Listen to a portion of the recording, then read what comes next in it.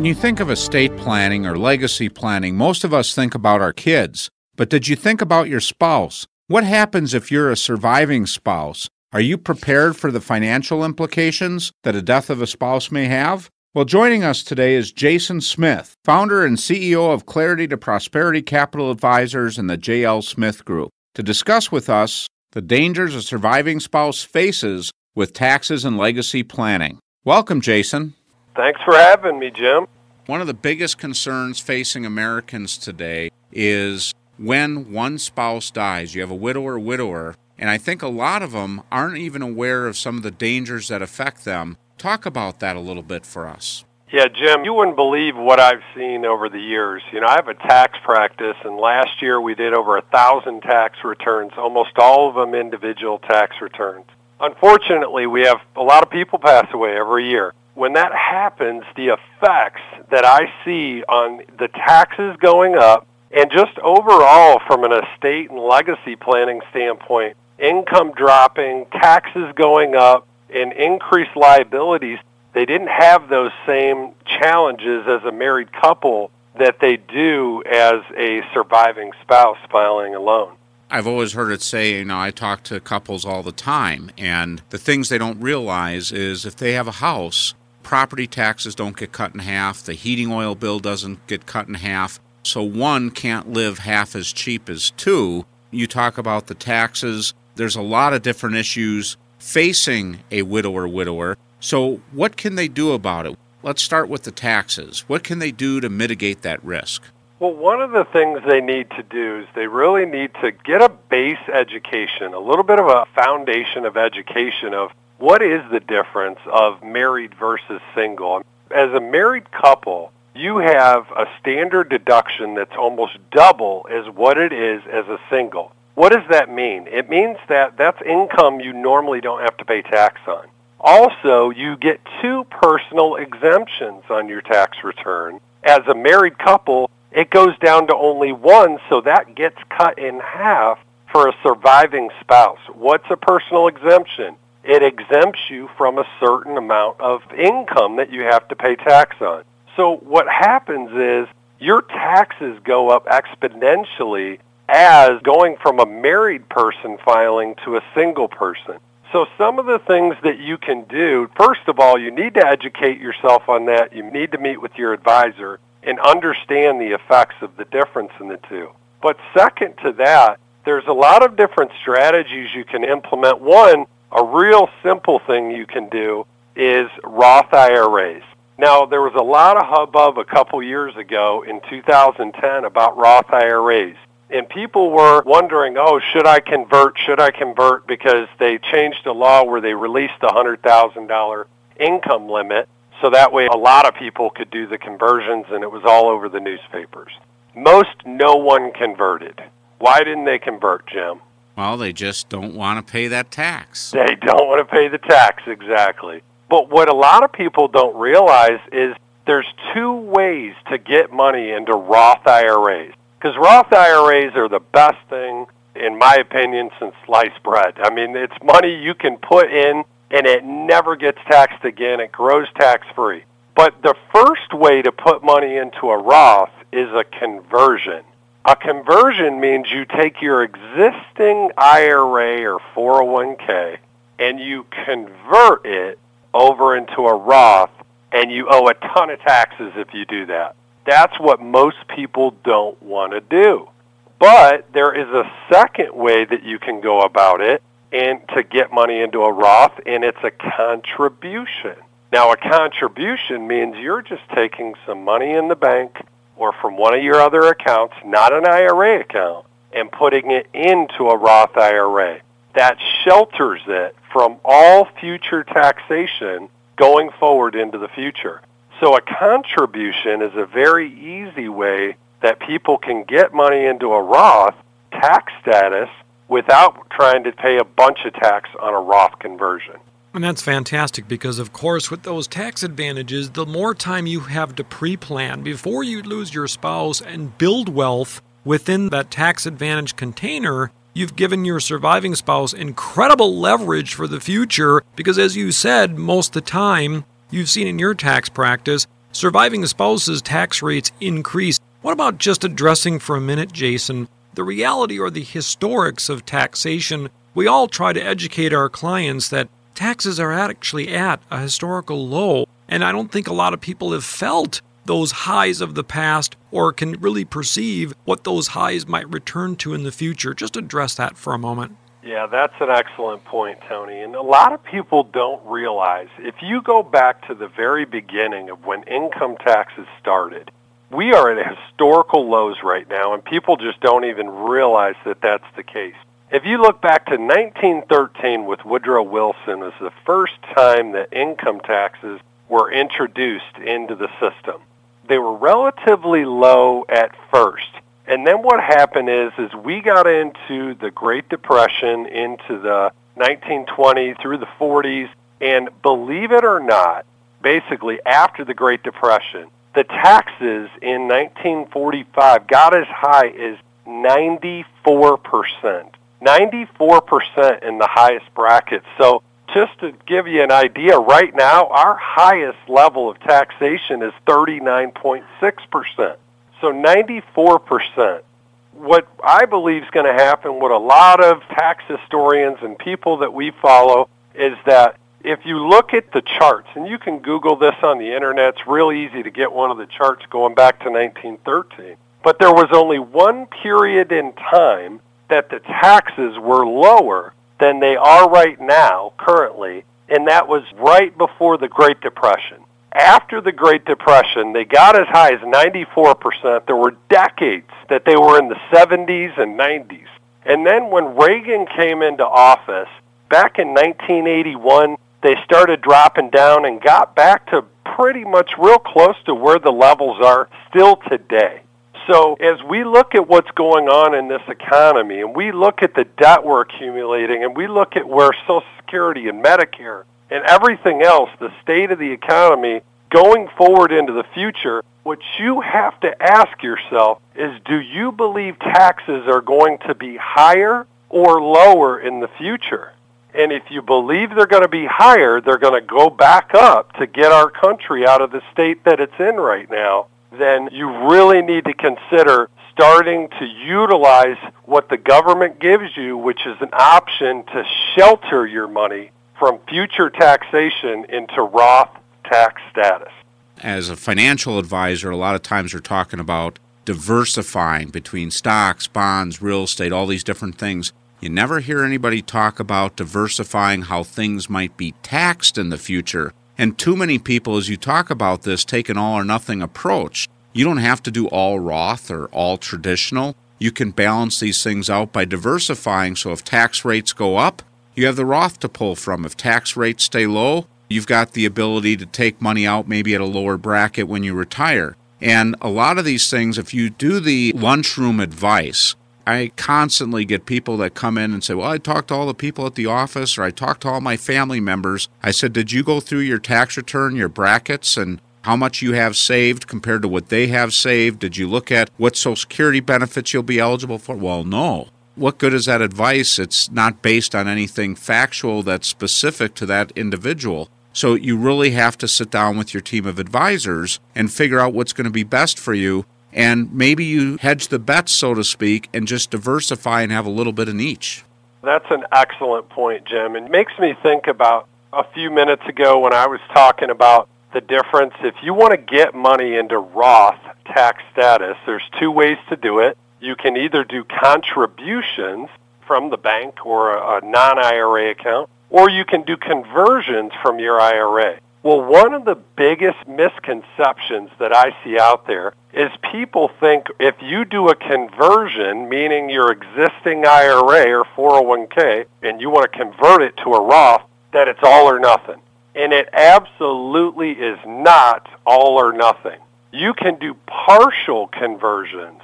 And that, in my opinion, is the best way to do it from a tax planning standpoint. If you sit with your financial advisor, sit with your CPA, they do this every day. They can show you how much room you have on your tax return as a married couple, where you have a lot more room and flexibility, where you can do a partial conversion maybe only take $5 or $10 or $15, $20,000 from that big IRA or 401k and do a partial conversion over into the Roth by still staying in your current tax bracket. People don't realize you can do partial conversions.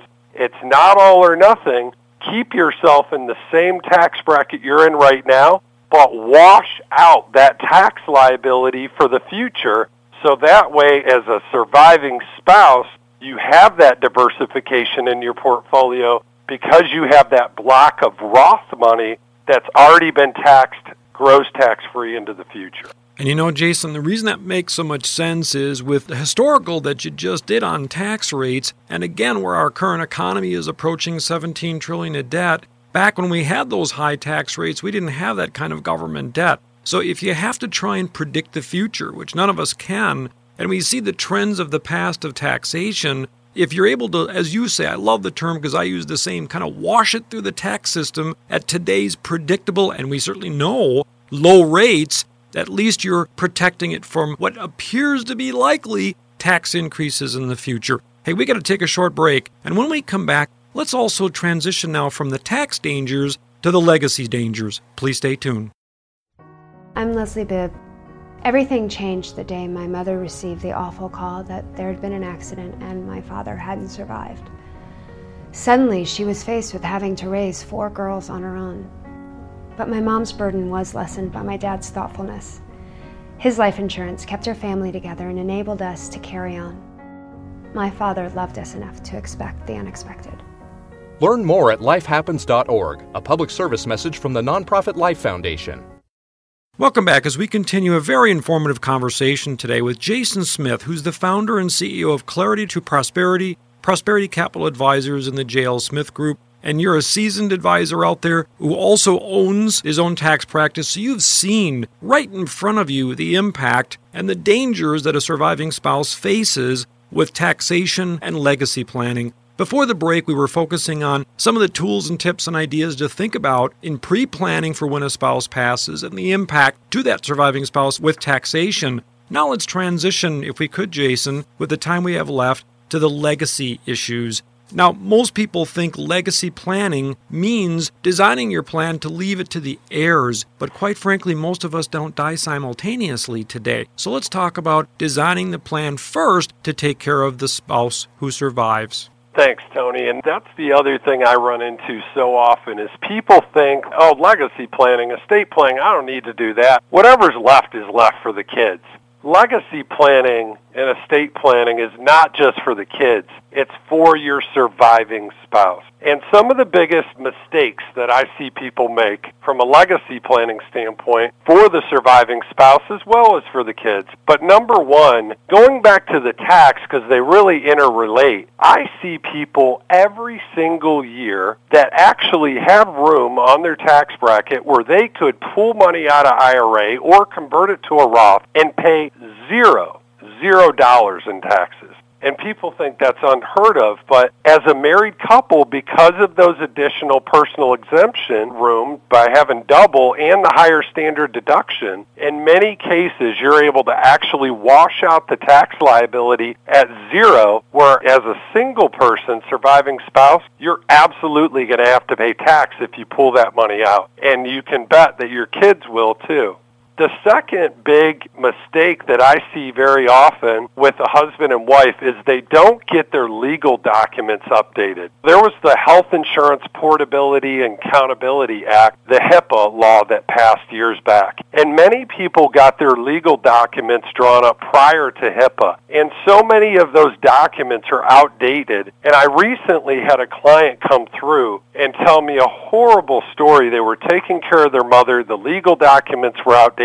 And they literally could not get access to the medical records for a specialist to make an on-the-fly, basically, decision over the weekend that they needed to make. The fact that they didn't have the right documents signed, they could not gain access, and the medical professional, in hindsight, made the wrong decision, and their mother passed away. And it was just a horrible story, but I can't tell you how many times I've heard, and I'm sure you guys have too, by not having the proper legal documents updated, you can really affect your surviving spouse by them not being able to access the medical records and give you the type of care that's needed. The third thing that I see from a legacy planning standpoint is I was preparing to come on the call with you guys, and I knew we were going to talk a lot about taxes. I pulled a return that we did this previous year for a client that was a single filer. Her husband had passed away. We did both of their returns the previous year.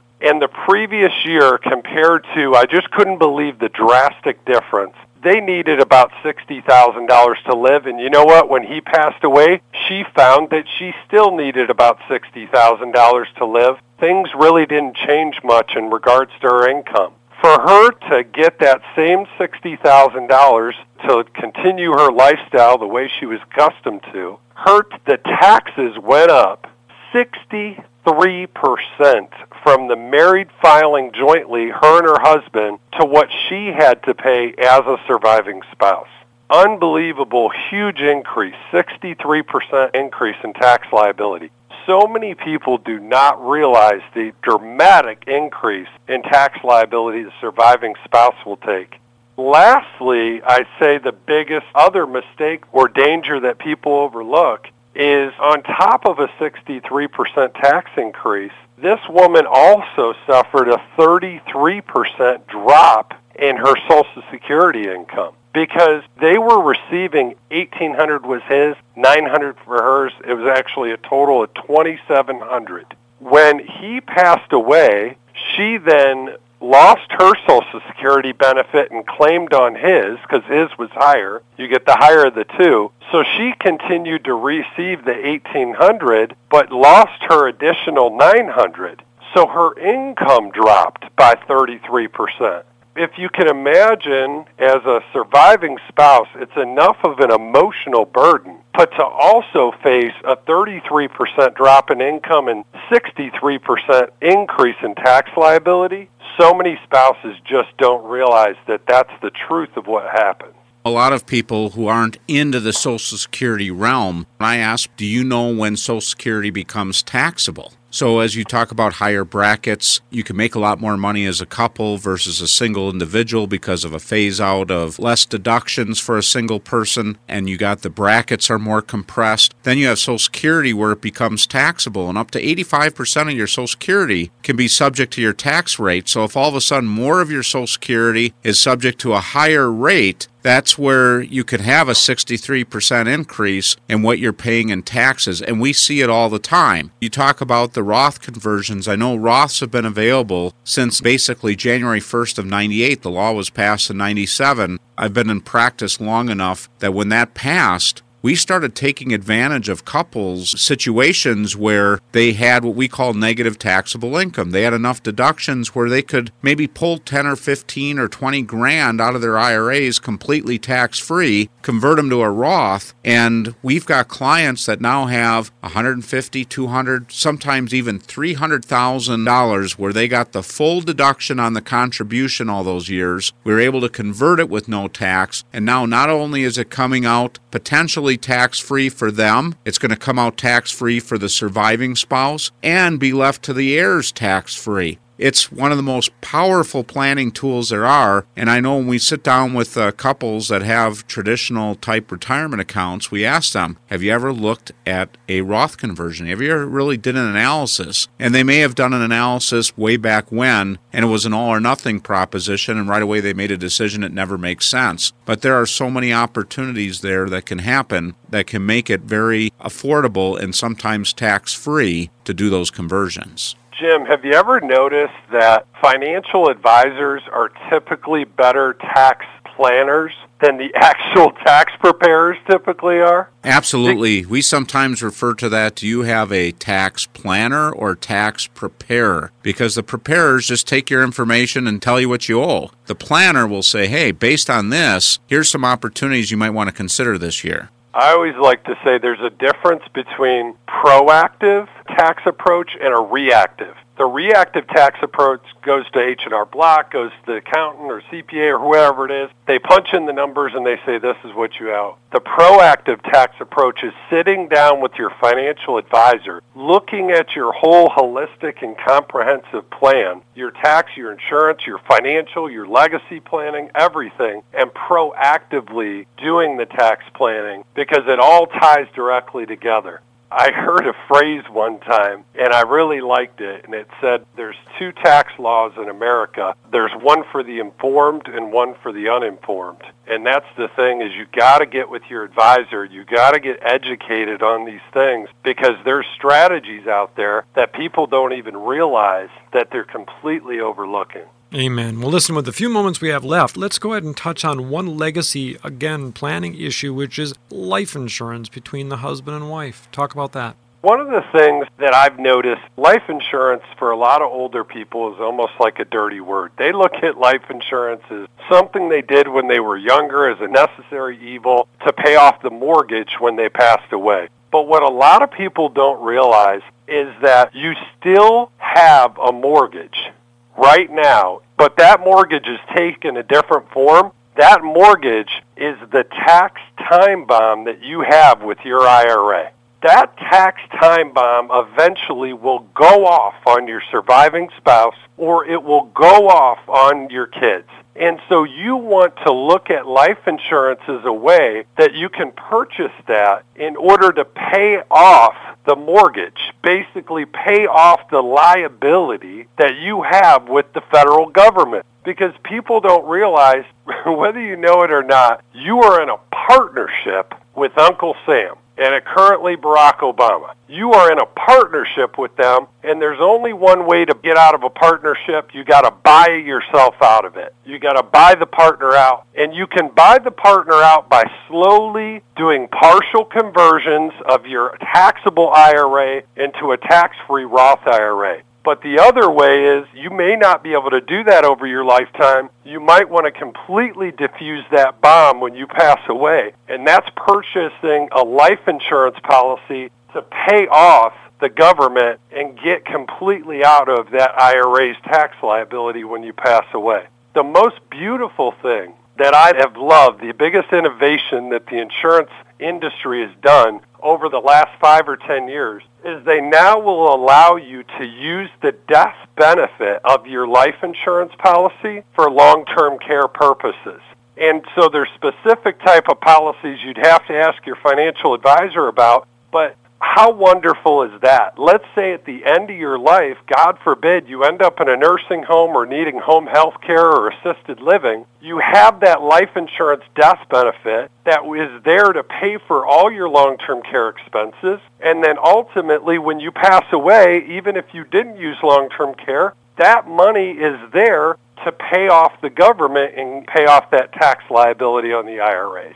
All excellent points, Jason. And one other new innovation that's just come out, in addition to the long-term care rider, is you now can have a critical illness rider that could pay the death benefit just upon diagnosis of things like a stroke or Alzheimer's or cancer. I've always heard people say, well, what do I want life insurance for? I have to die to collect. Well, no dead person's ever collected a check. It's for the people you love that you leave behind. And sometimes having that money before the event happens can be important, as you mentioned, in long-term care or could be in critical illness. So, Jason, we just want to say we really appreciate you taking this time with us and shedding light on a very important subject that I think most people fail to plan for, and that's what happens when one spouse dies. Sit down with your financial advisor if you haven't already and anticipate what that impact might be for your life and see if there's some opportunities that you can take advantage of to better prepare that surviving spouse to face life as they go forward. Thanks, Jason.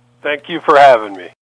Thanks for joining us this week, and tune in again next week as we explore another phase of the real wealth process. And remember, if anything you heard in today's show you'd like to get more information about, contact your Real Wealth advisor. Also, if you feel that any of this information will be helpful to a friend or family member, Just click the Forward to a Friend button. Investing is subject to risk, including loss of principal invested. No strategy can ensure a profit against loss. IRA distributions received before 59.5 are subject to an early distribution penalty of 10% additional tax unless an exception applies. If converting a traditional IRA to a Roth IRA, you owe ordinary income taxes on any previously deducted traditional IRA contributions and on all earnings. A conversion may take place in a higher tax bracket than you are in now. Because Roth IRA conversions may not be appropriate for all investors and individual situations vary, we suggest that you discuss tax issues with a qualified tax advisor. We further note that Jason Smith is not affiliated